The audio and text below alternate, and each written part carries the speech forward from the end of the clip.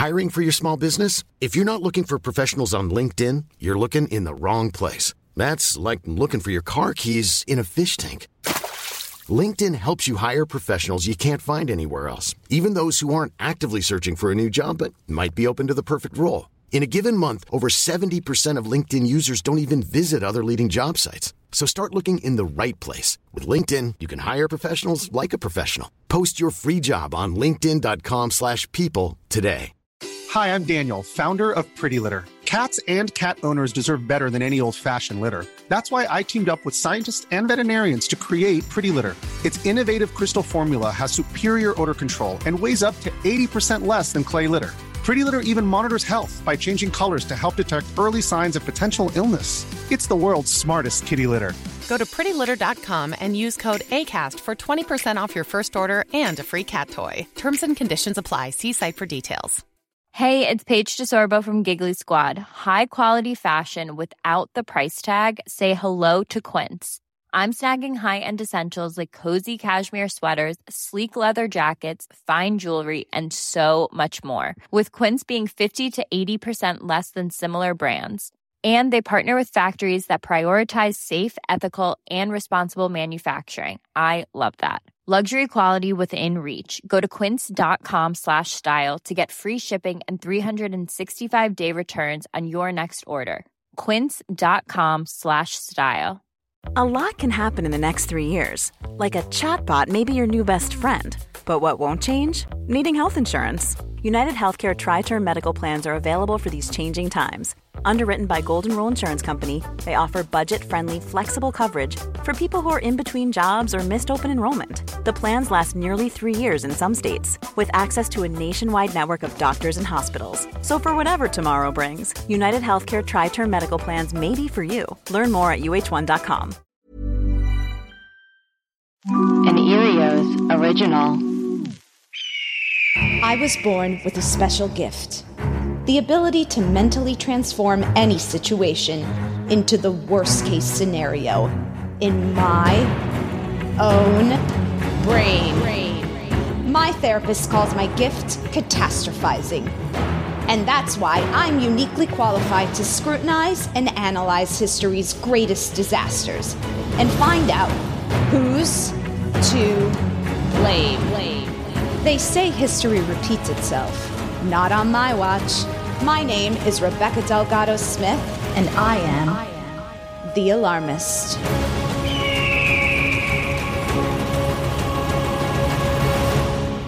Hey everyone, thanks for tuning in to The Alarmist, a comedy podcast where we talk about history's greatest tragedies and figure out who's to blame. Today we'll be discussing one of America's saddest historical tragedies, the Trail of Tears. Here's what you need to know.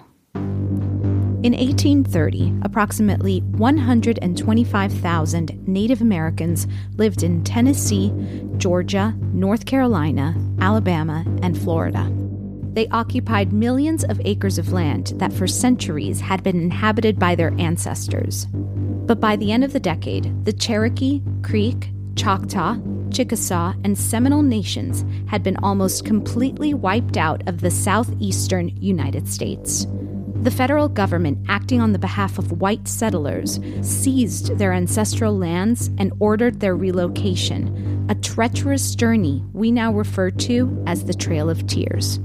Thousands of Native Americans were forced to walk over 220 miles over the Mississippi River into what was then known as Indian Territory. Many of them didn't make it. Those who did had no other option than to start over. What now seems like an unthinkable demand was at the time widely accepted as a necessary part of white settlers' manifest destiny. But how could this happen, and why is it that we're taught so little about one of the United States' darkest historical events? In the early 19th century, post-American Revolution settlers were faced with something they saw as a big problem. Their population was growing and expanding into the lower South, and the native nations living in the area posed an obstacle. Eager to acquire their land to farm cotton, the settlers pressured the federal government for help on the matter. At first, government officials, including George Washington, believed that the best way to handle this obstacle was through the inculturation of the native people into their colonial white American society. They sought to convert them to Christianity and teach them to read and write English. They also wanted the native people to adopt their European practices, like that of owning land and farming. For women, sewing, tending to the home, and rearing children. This was a divisive proposition within the tribes, though it was embraced by some Cherokee, Choctaw, Chickasaw, Seminole, and Creek people. For these attempts, the United States would go on to classify these nations as, quote, the 5 civilized tribes. Some members went on to build plantations and become wealthy slave owners. But it didn't matter how far the Native Americans enculturated. The settlers viewed them as alien, referring to them as, quote, savages. The settlers resented that they occupied land they believed they deserved. As a result, the settlers took to squatting on native land, stealing their livestock, looting their homes, and even committing mass murders, all while the federal government turned a blind eye to these acts. As tensions boiled and more settlers made their way south, the government began to consider a different course of action.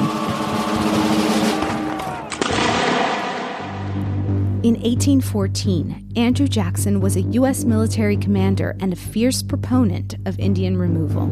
He'd successfully led his forces in defeating a faction of the Creek Nation, and as a result, the Creeks had lost 22 million acres of land.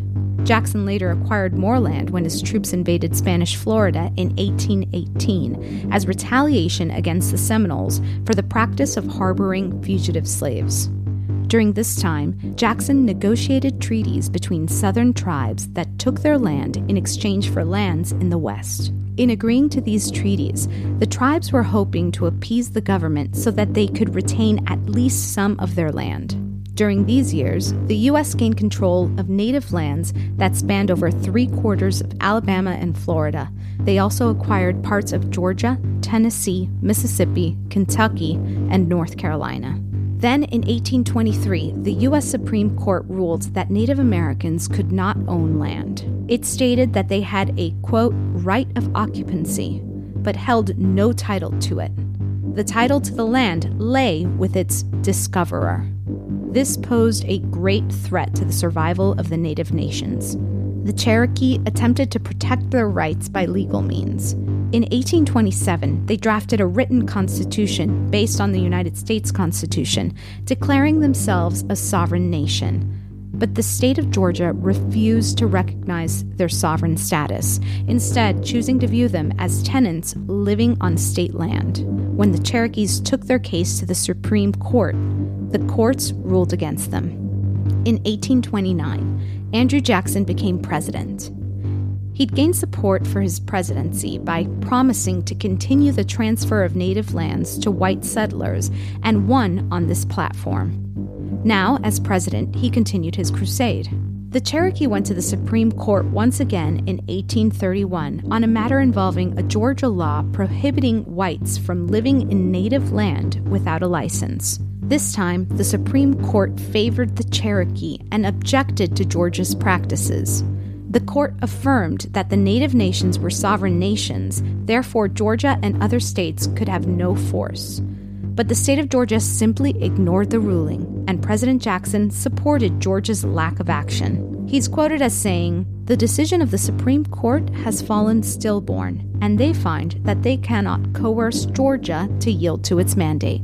The southern states were determined to take ownership of native lands. A year prior, in 1830, President Jackson had signed the Indian Removal Act, which gave the federal government the power to exchange native-held land in the South for land in the Indian Colonization Zone, which the U.S. had acquired as part of the Louisiana Purchase and was located in present-day Oklahoma. The law stated that these treaties be done fairly and peacefully and forbade the government from coercing native nations into giving up their land. But this was ignored by government officials who used manipulative tactics that took advantage of discordant tribal leaders. The Choctaws were the first to sign a removal treaty, and the War Department was assigned to make sure that they were expelled.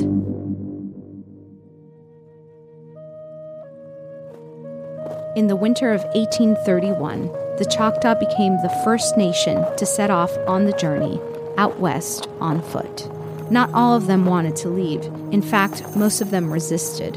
Historians write that some were bound in chains and marched double file. Others were barefoot. Most had no food or supplies with them, as they'd been ordered to leave without notice, and they received no help from the government on their journey. When they arrived in Oklahoma, a reporter from an Alabama newspaper was waiting for them. When asked about the journey, one Choctaw leader described it as, quote, a trail of tears and death. For the next 28 years, the United States government forcefully relocated the southeastern nations. The Creeks initially refused to emigrate and never signed a removal treaty, but by 1837, approximately 15,000 Creeks were forced to migrate west. The Seminoles also refused to leave their land, declaring that a treaty signed by a small group of their tribe members was illegitimate. This resulted in the Second Seminole War, which went on from 1835 to 1842, and later the Third Seminole War from 1855 to 1858. The Second Seminole War cost the Jackson administration upwards of $60 million, 10 times the amount allotted to remove the tribes, and thousands of people lost their lives. Years later, those who remained received some payment from the government for their land. The Chickasaw, on the other hand, saw their removal as inevitable and were less resistant. They signed a treaty in 1832 where they were promised western land and military protection until they moved. But that didn't happen. They migrated in the winter of 1837 to 1838 and were forced to pay the Choctaws for their right to live in part of their western land. As for the Cherokees, members were tricked into an illegitimate treaty in 1833, the Treaty of New Echota. Although they petitioned in protests, their rights were ignored, and in 1836 they were given 2 years to migrate voluntarily. At the end of that time, they would be forcibly removed. By 1838, only 2,000 had left, and 16,000 Cherokees still remained on their land as a final act of defiance. As a result, 7,000 troops were sent by the U.S. government to oversee their departure at Bayonet Point. Unable to gather their belongings, they walked away from their homes and watched as white settlers entered and looted everything they left behind. Over 4,000 Cherokee people died on their march out west. In the end, the U.S. government stripped approximately 100,000 indigenous people of their land and forced their relocation to Indian Territory. This opened 25 million acres of land to white settlement.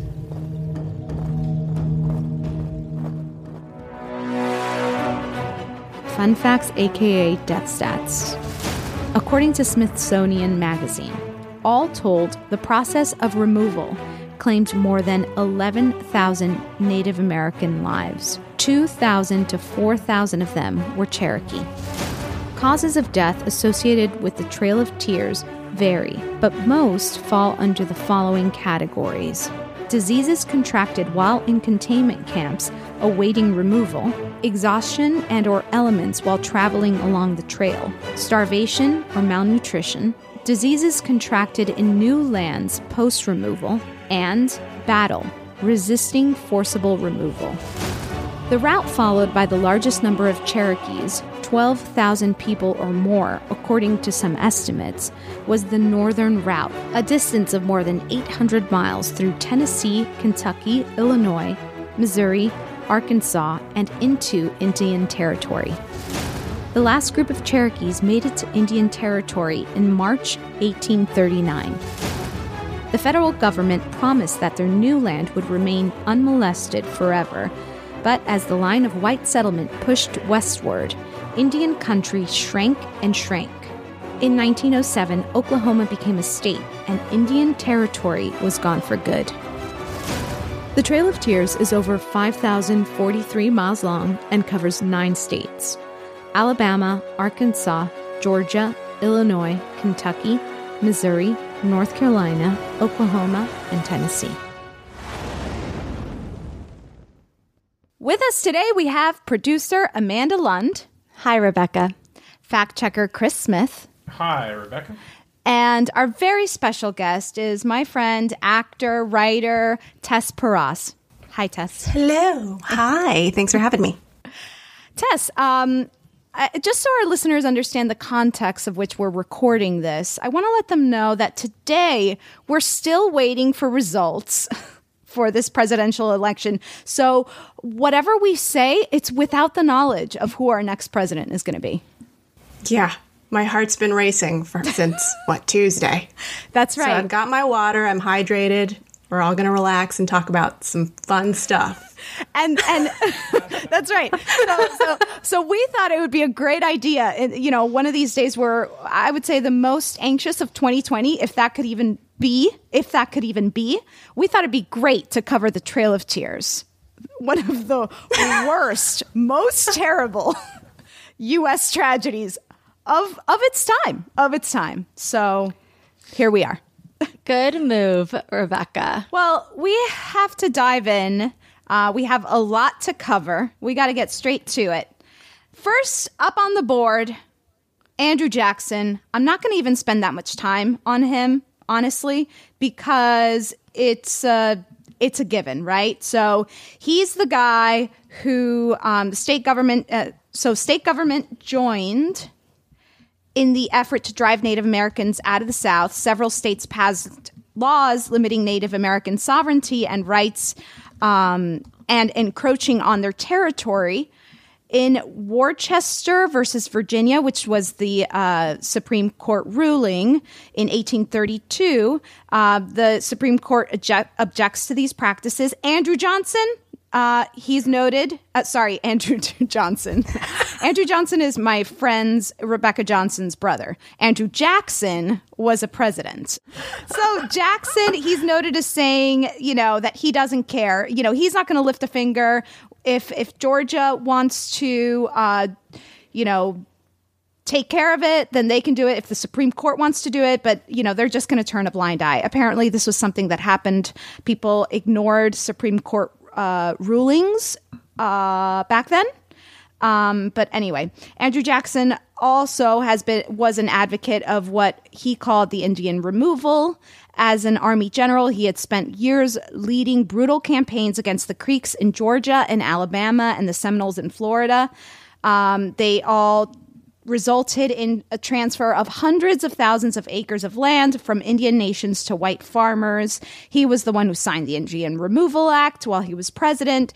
And he was also, his government really frequently ignored the letter of the law and forced Native Americans to vacate their land that they had lived in generations. Totally unfair. He goes up on the board. Any thoughts? Anyone disagree? Oh, he's up there. I mean, even in my preliminary research for this, when I was looking at Andrew Jackson, just because I get presidents mixed up, I was like, there's a big tell that I found out that this guy's a bad guy. And if you've learned anything from the musical Hamilton, Andrew Jackson was Aaron Burr's best friend. Okay. Yikes. So, the company you keep.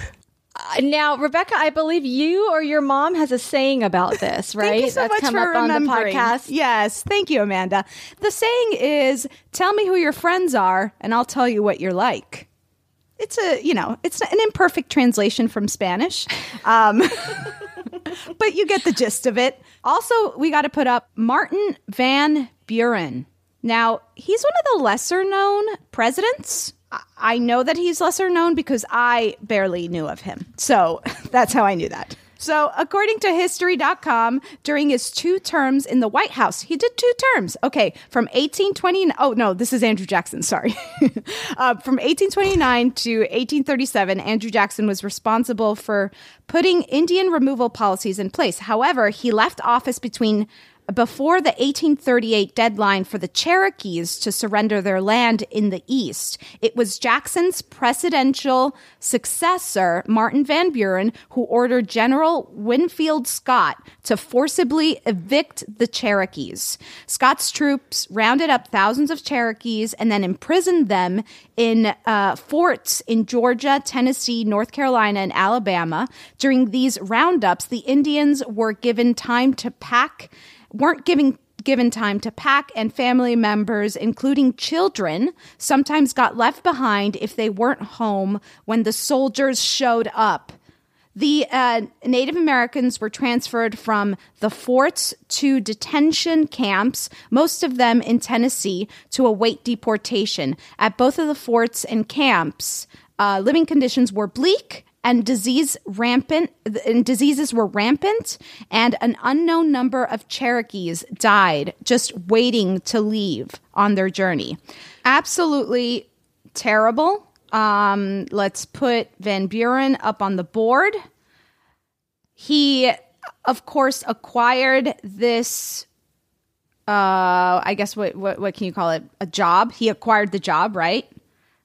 But he definitely didn't handle it very well, as we know. And so many of the Cherokee died. The Cherokee were the ones who did lose the most members of their tribe during the journey. So that also has something to do with it. I think that we also need to put Congress up on the board. On April 24th, 1830, the Senate passed the Indian Removal Act by a vote of 28 to 19. On May 26, 1830, the House of Representatives passed the act by a vote of 101 to 97.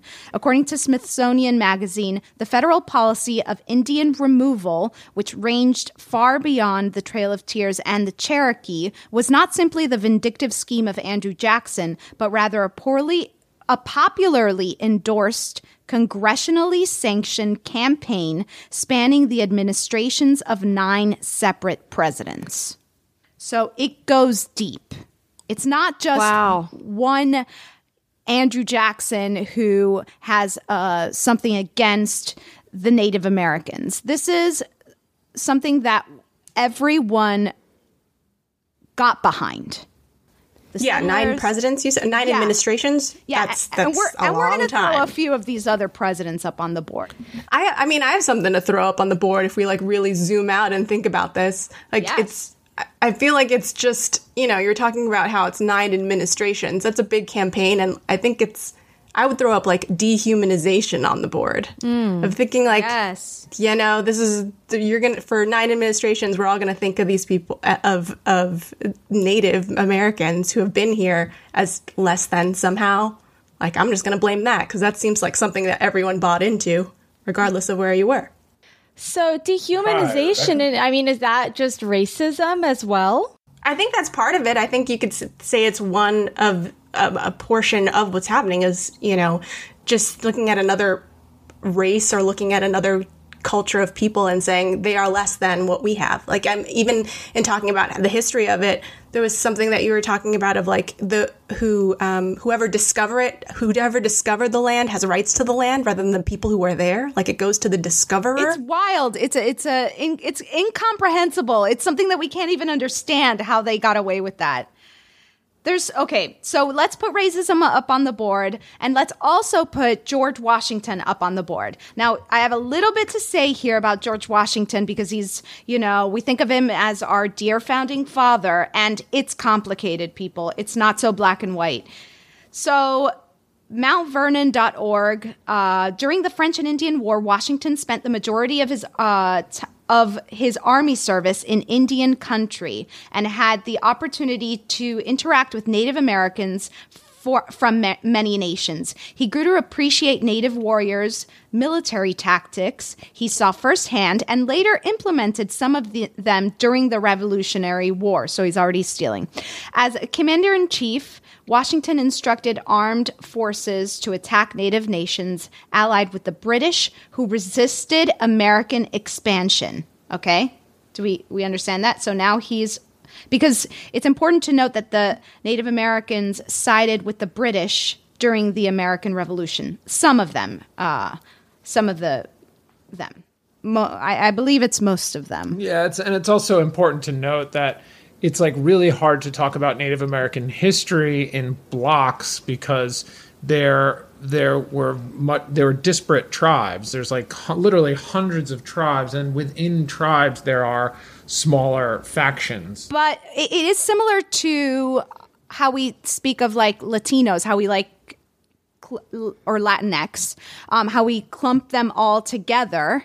And they're a group. But, you know, if you really take a closer look, it's like Mexicans' history is very different than Puerto Rican history, then very different from Cubans and Venezuelans and so on and so forth.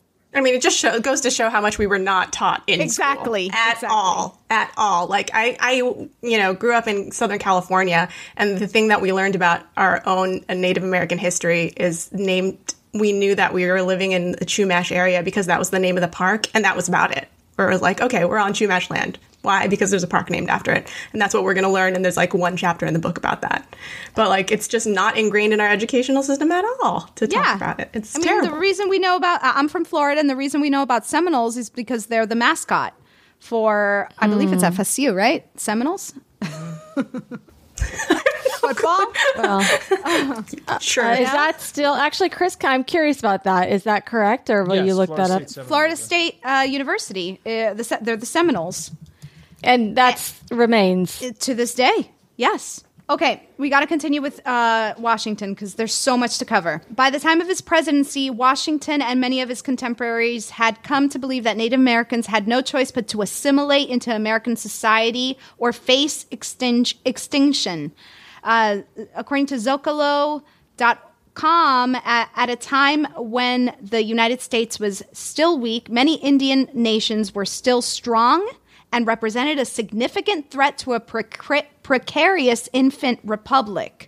Washington knew that he must build his nation on Indian land, and by war and diplomacy, he helped set the United States on a path of westward expansion that transformed tribal homelands into American territories and then into state. Washington and his Secretary of War, Henry Knox, agreed that the most honorable and least expensive way to get Indian land was to purchase it in treaties. Offering Indian tribes a fair price for their land, Washington hoped that would allow the United States to expand with minimal bloodshed and at the same time treat Indian peoples with justice. But when Indians refused to sell, Washington was ready to wage war against them. Changes what we think of Washington, in my opinion. Right, what we're taught. Also, needing to put up on the board is Thomas Jefferson.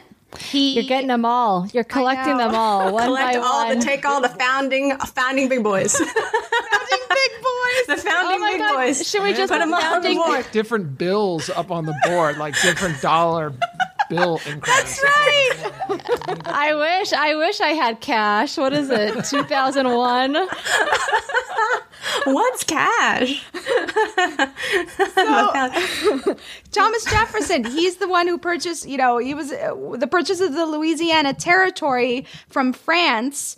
In 1803, gave U.S. President Thomas Jefferson an opportunity to implement an idea he had contemplated for years, the relocation of Eastern tribes beyond the Mississippi River. Okay, so we've got George, we've got Thomas, and then I loved what Tess said. You called them the founding big boys. So we also have that included on the board. Perfect. So we also have to talk about the American Revolution. During the American Revolution, the Cherokees fought alongside the British, which was what I was talking about, whom they considered their trading partners. After the war, when American forces came to Cherokee towns, they took revenge on them. Militias burned them down, destroying their buildings and crop and killing anyone that they could find. American independence made it so that there was now no European power to check American aggression towards the natives. So like now it's just the Americans here. They don't have the French. They don't have the British to kind of to intervene, really. So pop up the American Revolution. I mean, that's interesting. It's like, yeah, the American Revolution is to blame. I mean, I guess it's just like America in general, too. Like forming a nation, is problematic. I mean, this is what people say when you talk about like America's shady past, shall we say. They start to justify how great America is and important, and it's like, yeah, America's great, a great idea. There's a lot of good things about it. But at the same time, you're totally right, Amanda. There was absolutely no justification for the sort of unfolding of America as a nation the way that it unfolded. So I mean, like, is there an America that didn't sort of where these tragedies did not transpire? Like, was there a country ever founded without some event like this? I mean, is that I was thinking too? I'm like, I don't think you could say the same thing, because it's similar parallels in Australia, right? There's still Aboriginal culture there and indigenous populations there. I'm like, there's indigenous populations everywhere, and then you just have Europeans who write their own constitution and want to force it on everybody, new kinds of versions of that. So I don't know. I mean, should we put up the Europeans? I think so, in a way, because like the Americans, we came from there, right. So they kind of like started it. They started it. Okay, now we got to talk about another huge one. It's a 3-parter. It's the Indian civilization policy, enculturation, and patriarchy. And hear me out. So enculturation is the gradual acquisition of the characteristics and norms of a culture or group by a person or another culture. Cherokee society was a matriarchy. Children took to the clan of the mother, and kinship was traced through the mother's family. Women had an equal voice in the affairs of the tribe. Although men were the tribal chiefs, they were chosen and put in leadership positions by women. I did not know that. That's crazy. Not crazy. It sounds like a good idea. When a man married a woman, he joined her clan instead of the opposite. Okay, so this didn't sit well with the white male settlers who had come from a strong patriarchal society. In traditional Cherokee society, agriculture was the domain of women. They wanted the native men to take over the farming, and they wanted the women to do the traditional quote-unquote women's role of cooking, tending the home, raising the children, sewing, etc. After the American Revolution, the new United States government created a, quote, civilization policy that it promoted among Indian groups. The goal of the quote, civilization was to force Cherokee and other Indians away from their traditional occupations of hunting and warfare into livelihoods that resembled those of white citizens and settlers, such as farming. Civilization, quote, constrained Cherokee men who once derived their status through hunting and gift giving. The government's desire to make Cherokee men farmers proved culturally problematic. The Cherokees did not need to learn how to farm, as the prime occupation of the Cherokee woman was indeed agriculture. To avoid a loss of manhood associated with doing women's work, some Cherokee farmers with slaves on plantations. Others raised livestock on smaller farmsteads. Either way, Cherokees that embraced civilization resided in dwellings that resembled those of white settlers, and their occupants engaged in similar duties. In 1828, so this is right before the Indian Removal Act is signed in 1830, the Cherokee drafted a constitution and modeled it after the American Constitution, and they stated that their people had to believe in a supreme being. It disenfranchised African Americans, and going against their ancient matriarchal tradition, it gave political privileges only to males. I have a question, because I have a different understanding of the word enculturate. I always thought that there's enculturation, assimilation, and acculturation. And I always thought enculturate was when you learn your own culture. Assimilate is when you leave your own culture for the larger majority culture. But then acculturate is when you take part of both cultures and find your own. That's what I always thought. But I thought enculturate was just the act of you learning your own culture. Like, as children, we're enculturated into our own civilization. Right. Well, that's a great question for fact checker. Well, I think it's from the perspective of the Americans. They thought what they were doing was enculturation. Yes. We'll bring you into the fold. I think from a modern perspective, we'd look back and we would call it acculturation. So I think it's a really important. Oh, that's very important, Tess. And a good. Yeah, you're right. You're right, because from their point of view, they're assuming that Native peoples have no culture, period. Or that their culture just doesn't exist. Again, to the dehumanization, racism aspect of this is earlier. As in, you must not have one. You must not be doing this correctly. Right. Therefore, we will. Well, a lot of it was also Christianity based. There was no proper worship, and they thought a lot of these souls couldn't be saved the way that they called them savages, were sort of going about their lives. So should we put religion up? I think we have Yes. to. Yeah. We have to. Yeah. And we also need to put up the entitled white settlers because of all of the above. I'm not going to even explain why. Another thing we have to put up on the board is this Georgia gold rush, and perhaps Georgia in general, although Georgia might save this election for us. But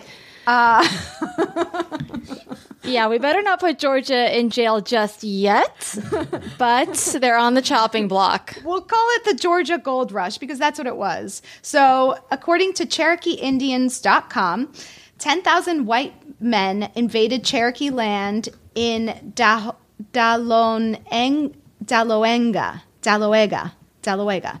Georgia in 1828 with gold fever. The momentum of this wave of whites would wash the Cherokee off their lands. No amount of persuasion would hold back the tide of greed for riches.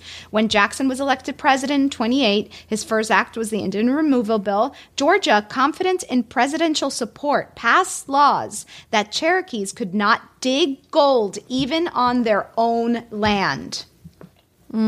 Cherokee law was declared null and void, and Georgia law was established as the supreme law of the land. Whites had to take an oath of loyalty to Georgia. And there were other laws, too. Georgia passed laws prohibiting Cherokees from testifying against whites and from selling land. And they also passed a law forbidding public dissent. All white men who wanted to live amongst Cherokees needed to be licensed by the state or they would go to jail for 4 years. I mean, it just feels like everything they did just shows you that their perspective on these people at the time was just that they were subhuman. Sounds like another point for dehumanization. I like that Tess seems to be taking this as a competition. It's like you win if the one you put up on the board gets chosen. It's because it's what happens when you habitually check 538 every day and all these other infographics. You're like, everything's a competition now. I'm a watchdog. Everything's points. Oh my God, this election has really gotten to you. We have to talk about the Treaty of Echota and the Treaty Party. And now, I don't really think they're to blame, but I think it's really important that we understand how this went down. This will help explain, give us more clarity. According to History.com, John Ross became the tribe's principal chief in 1828. He was the chief of the Cherokees. And he was strongly opposed to giving up the Cherokees' ancestral lands, as were the majority of the Cherokee people. However, a small group within the tribe believed that it was inevitable that white settlers would keep encroaching on their land, and therefore the only way to preserve Cherokee culture and to survive as a tribe was to move west. In December of 1835, while Ross was away, this minority faction of about 500 Cherokee people claiming to be representing the 16,000 Cherokees signed a treaty at New Echota, the Cherokee Nation capital located in Georgia, agreeing to sell the U.S. government all tribal lands in the east in exchange for $5 million and new land in the west. As part of this agreement, the government was supposed to help cover the Cherokees' moving costs and pay to support them during their first year in Indian Territory. When Ross found out about the treaty, he argued that it had been illegal. There's conflict within the tribe. I don't think, obviously, we can blame them. Right. It's so complicated because you're trying to think there's an end to this. Maybe they'll stop being greedy and maybe this is the compromise. Maybe this is the right thing for everyone if we can just find a place for, find a home for everybody. But American greed and manipulation was unrelenting. Is unrelenting. I like Tess, that's so good. What if we put American, what did you say, greed and manipulation? Ooh, yeah. Pretty good. Relentless American greed and manipulation. I don't know how we don't send that to jail. Yeah, seriously. I feel like we have a hefty list, right, Amanda? Yeah. We do. We've got a lot of solid options. Someone will pay for the Trail of Tears tonight. One size fits all seems like a good idea for clothes until you try them on. Same goes for healthcare. That's why United Healthcare offers flexible, budget-friendly coverage for medical, vision, dental, and more. Learn more at uh1.com.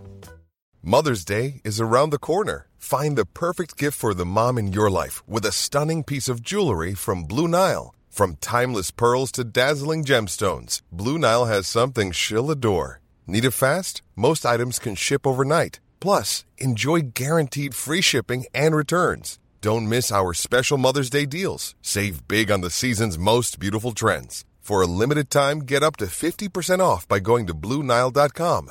That's BlueNile.com. There's never been a faster or easier way to start your weight loss journey than with PlushCare. PlushCare accepts most insurance plans and gives you online access to board-certified physicians who can prescribe FDA-approved weight loss medications like Wegovy and Zepbound for those who qualify. Take charge of your health and speak with a board-certified physician about a weight loss plan that's right for you. Get started today at plushcare.com/weight loss. That's plushcare.com/weight loss. plushcare.com/weight loss. Wow. Nice. Yeah. What you're hearing are the sounds of people everywhere putting on Bombas socks, underwear, and T-shirts made from absurdly soft materials that feel like plush clouds. Yeah, that plush. And the best part? For every item you purchase, Bombas donates another to someone facing homelessness. Bombas. Big comfort for everyone. Go to bombas.com/ACAST and use code ACAST for 20% off your first purchase. That's bombas.com/ACAST. Code ACAST. Okay, so who's to blame for the Trail of Tears? Andrew Jackson, Martin Van Buren, Congress, dehumanization, racism, George Washington, Thomas Jefferson, founding big boys, American Revolution, Europeans, Indian civilization policy / enculturation or acculturation, patriarchy, religion, entitled white settlers, Georgia gold rush and gold itself, Treaty of Ochota, or relentless American greed and manipulation. Off the bat, I think we can take the Treaty of Ochoa out. I think that was a result of something that was already happening. I also think that we can put George Washington and Thomas Jefferson into the American, the founding big boys. You want to put Jackson in there too? No, I think he needs to stand alone because he was particularly terrible. And he conceived of the removal idea, right? That was his brainchild. And Martin Van Buren, he acquired the job and was a terrible person, just a terrible Let's keep him. I say let's keep him for now. I think maybe American Revolution and Europeans can come off because I think I like relentless American greed and manipulation better. What do you think? I like it. I feel like we can put Indian civilization policy. Can we fold that into, dehumanization? I think racism, Indian civilization policy can all be sort of folded into dehumanization. Yes. Really what See where you're going. Play. Mm-hmm. Tess now, what really about Congress? Yeah, Tess, you're winning. The infographic in my mind of where the bubbles are shifting, just like the NPR. Congress is an interesting one, Amanda. I mean, in some ways, Congress almost stopped some of this. Ochota barely squeaked by Congress, didn't it? It passed by one vote. So you can make an argument that without Congress, well, it did pass, and Congress passed it. So I guess you can say that But it was really clearly, Jackson's will that he was trying to sort of make happen. Well, and these members of Congress were being put there by the people that they were representing who wanted this stealing. I mean, there were these white settlers who just wanted the land. So they were going to put in power whoever would say that they would do that for them. Yeah, so I'm going to, we can say we'll wrap Congress into sort of entitled white settlers. Yeah, I like that. And what about patriarchy and religion? Because obviously those two things were a major part of this sort of movement to either acculturate or remove the Native Americans. But I don't know, they're both good. What do you guys think? Well, you know what I'm going to say? I think that folds into dehumanization. I'm just going to say it. Okay. She's look, she's a one ticket. What is it? A one cause. What do they call it? One issue voter. My issue is dehumanization. It's not a bad bet from now until eternity. I know, you're right. I had gotten excited about the patriarchy because I found it particularly egregious that because the Cherokee were a matriarchal society, that was their issue with them. So I got excited about that. Perhaps just Rebecca, I need to separate myself. That's fair, but I just think that patriarchy and religion are really just stripes on the side of the van of dehumanization. You know what I mean? It's just sort of like decoration. And by the way, it all comes down in the end to money and greed. Even over any of those values about religion or, the patriarchy, it all comes down to they want the land because they are trying to build something, and have the land to be prosperous. I was about to take Georgia Gold Rush and gold itself off. Well, I do that goes into greed. I think that goes into American greed. Okay, yeah. And also the entitled white settlers. I mean, I understand, it just feels like, Andrew Jackson, Van Buren, and the founding big boys, they were the ones calling these shots as far as the removal process. And I feel like maybe the settlers didn't have the amount of power to organize this sort of, the Trail of Tears. Perhaps with a more empathetic leadership, this would have been different. There would have been a different outcome to this situation. So I agree with you, Amanda. Now, we have left up on the board are Andrew Jackson, Martin Van Buren, dehumanization, the founding big boys, and relentless American greed and manipulation. We got to give one the slap and another one goes to jail. Now, I think we can take Martin Van Buren off. Yeah. He came later in the game. Yeah. I'm not happy with him. And I will let him know. Not happy with him. He inherited the mess. I just want him to know that my first impression of him, that's a double insult, is really shitty. It is a double insult. Nice. We didn't know who you were, but now that we do, not a fan. Between the big boys and Andrew Jackson, because we are talking about the Trail of Tears specifically, I feel like I would go Jackson over big boys. I would agree. Yeah. I'm not happy with those big boys. I'm just not happy with them.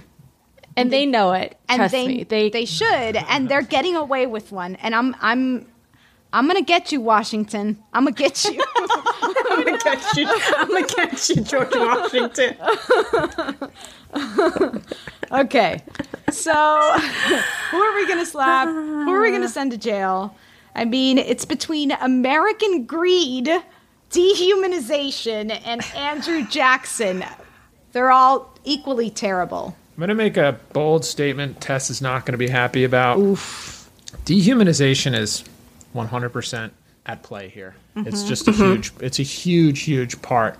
I mean, just the nature of the fact that the act was called so blatantly, openly, the Indian Removal Act, is just right in its essence dehumanizing. It's literally removing. You remove trash is what you do. You remove stuff that's in the way. You don't talk about people in that context. So it is well baked into it here. But going back to Amanda's point before, I think when we talk specifically about the Trail of Tears and just this event, while dehumanization was a huge part of it, I think what might be more strongly at play is the work of Andrew Jackson trying to appease the people who wanted land down in the southern areas, and also the relentless American greed and manipulation that is just sort of baked into the American sort of manifest destiny. I kind of agree. What do you think, Tess? I see what you're saying. I'm starting to get convinced. You know what's looking really deserving more and more to me is just the very specific concept of relentless American greed and manipulation. Like, that's really starting to really shine on this list for me. Because it's just so specifically of that time, of other times, but that was at play in so many different areas. So, and you know what, Tess, that was one of yours as well. That was also yours, Tess. Know why? So I just a hat tip to myself, I guess. We'll never know if we got played. Actually, she might have played that one beautifully. Listen, this is how I stack the deck. Oh no, dehumanization was just a decoy. I've listened to this podcast. I know how it works. Okay, so who's going to get the slap and who's going to go to jail? I mean, because we're talking Trail of Tears. I feel like Jackson was the major player, though. But wouldn't we also say that we couldn't have put a check on it because, it was, 9 administrations to have formed this idea of being behind such a... Oh, interesting. The big removal. Okay, now you've changed my mind. That is a very good point, Tess. Okay, so do you think we slap Andrew Jackson? Oh, he's getting away with one. And send relentless American greed and manipulation to the alarmist jail? Is that what we're thinking? I mean, I feel good about that. I know you do, Tess. I know you do. It's up to you, Rebecca. I always love to slap a concept.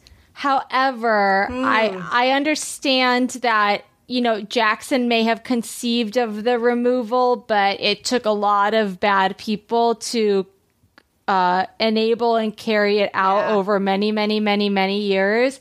Very, rooted in racism and dehumanization and everything. So, I just don't know. I mean, I maybe we send them both to jail if we want to make an exception, but it's up to you. Has that happened in the history of the Alarmist? I think one time. Few times. Yeah, once or twice. Both to jail. I hate to break rules, you know me, but I think that would be appropriate.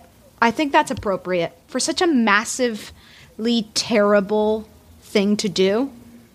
You can't just let Andrew Jackson get away with it. I can't sleep at night. I'm calling it. Wow. I'm feeling it. Andrew Jackson, you're going to the alarmist jail. Relentless American greed and manipulation, you're going to the alarmist jail. Hey, and since we're sending them both to the alarmist jail, can we slap them both too? Sure. Ooh, or maybe we should pick one other, a wild card to slap. Oh, fun. Just give Van Buren a slap. Oh, yeah, let's slap Just give Van Buren a slap. Yes, slap Van Buren. Okay, that's so good. I love it. Okay, Martin Van Buren, you're getting the big slap. Should we slap someone else too, just because we can? We gotta slap dehumanization if we're just handing them out. Okay, fine. Tess, you call it. Tess, you call it. All right, this is a very exciting moment. Dehumanization, you're getting a slap. That's not a big slap, just a slap. But we literally went slap happy. Yeah, it's a day. We've had a day. We deserved it. It was a treat. Chris, do you want to slap someone too? Oh, let me take a look at the list here.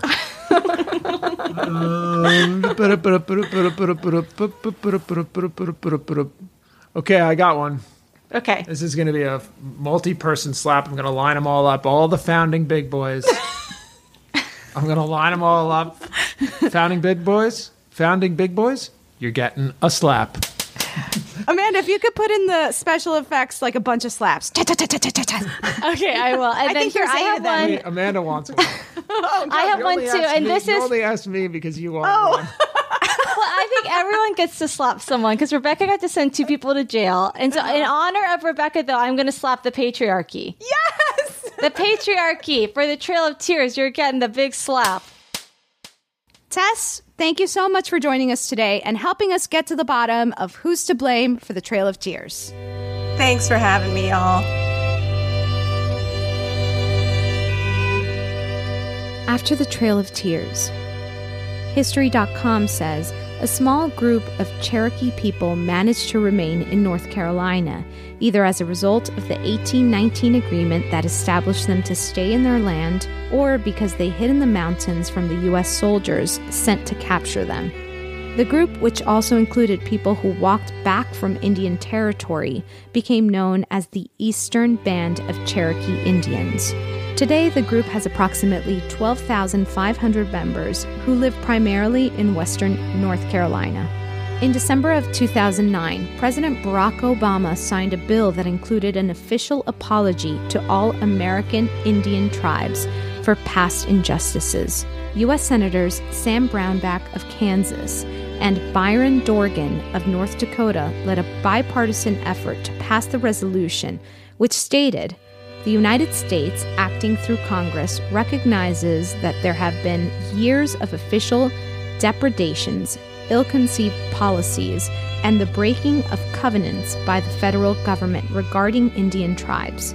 However, the resolution did not call for reparations and included a disclaimer that it wasn't meant to support any legal claims against the United States."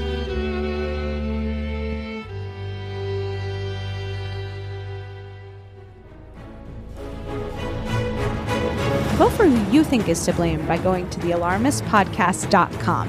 Follow us at The Alarmist The on Twitter, at The Alarmist Podcast on Instagram, or email us at thealarmistpodcast@gmail.com. Tune in next week. These clowns will be discussing the Hammond Circus train wreck.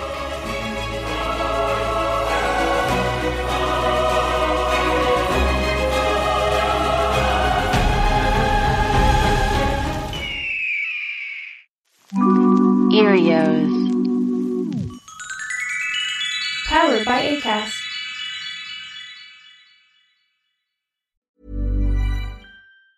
Hi, I'm Daniel, founder of Pretty Litter. Did you know cats tend to hide symptoms of sickness and pain? I learned this the hard way after losing my cat, Gingy. So I created Pretty Litter, a health monitoring litter that helps detect early signs of illness by changing colors, saving you money and potentially your cat's life. Pretty Litter is veterinarian developed, and it's the easiest way to keep tabs on your fur baby's health right at home. Go to prettylitter.com and use code ACAST for 20% off your first order and a free cat toy. Terms and conditions apply. See site for details. Okay, I have 2 new obsessions that I need to share with you. Impress No Glue Press-On Manis and Impress Press-On Falsies Lashes. Trust me, these are getting ready game changers. Both require no glue, so there is no damage to your natural nails and lashes, no mess, and no annoying dry times. Just one step and you're done. Boom. Instant glam. Visit impressbeauty.com/presson and use code PRESSON25 at checkout for 25% off Impress Manicure and Press-On Falsies. Imagine the softest sheets you've ever felt. Now imagine them getting even softer over time. That's what you'll feel with Boll & Branch's organic cotton sheets. In a recent customer survey, 96% replied that Boll & Branch sheets get softer with every wash. Start getting your best night's sleep in these sheets that get softer and softer for years to come. Try their sheets with a 30-night guarantee. Plus, get 15% off your first order at bollandbranch.com. Code BUTTERY. Exclusions apply. See site for details. Planning for your next trip? Elevate your travel style with Quince. Quince has all the jet-setting essentials you'll want for your next getaway, like European linen, premium luggage options, buttery soft Italian leather bags, and so much more. And is all priced at 50 to 80% less than similar brands. Plus, Quince only works with factories that use safe and ethical manufacturing practices. Pack your bags with high-quality essentials you'll be wearing for vacations to come with Quince. Go to quince.com/pack for free shipping and 365-day returns.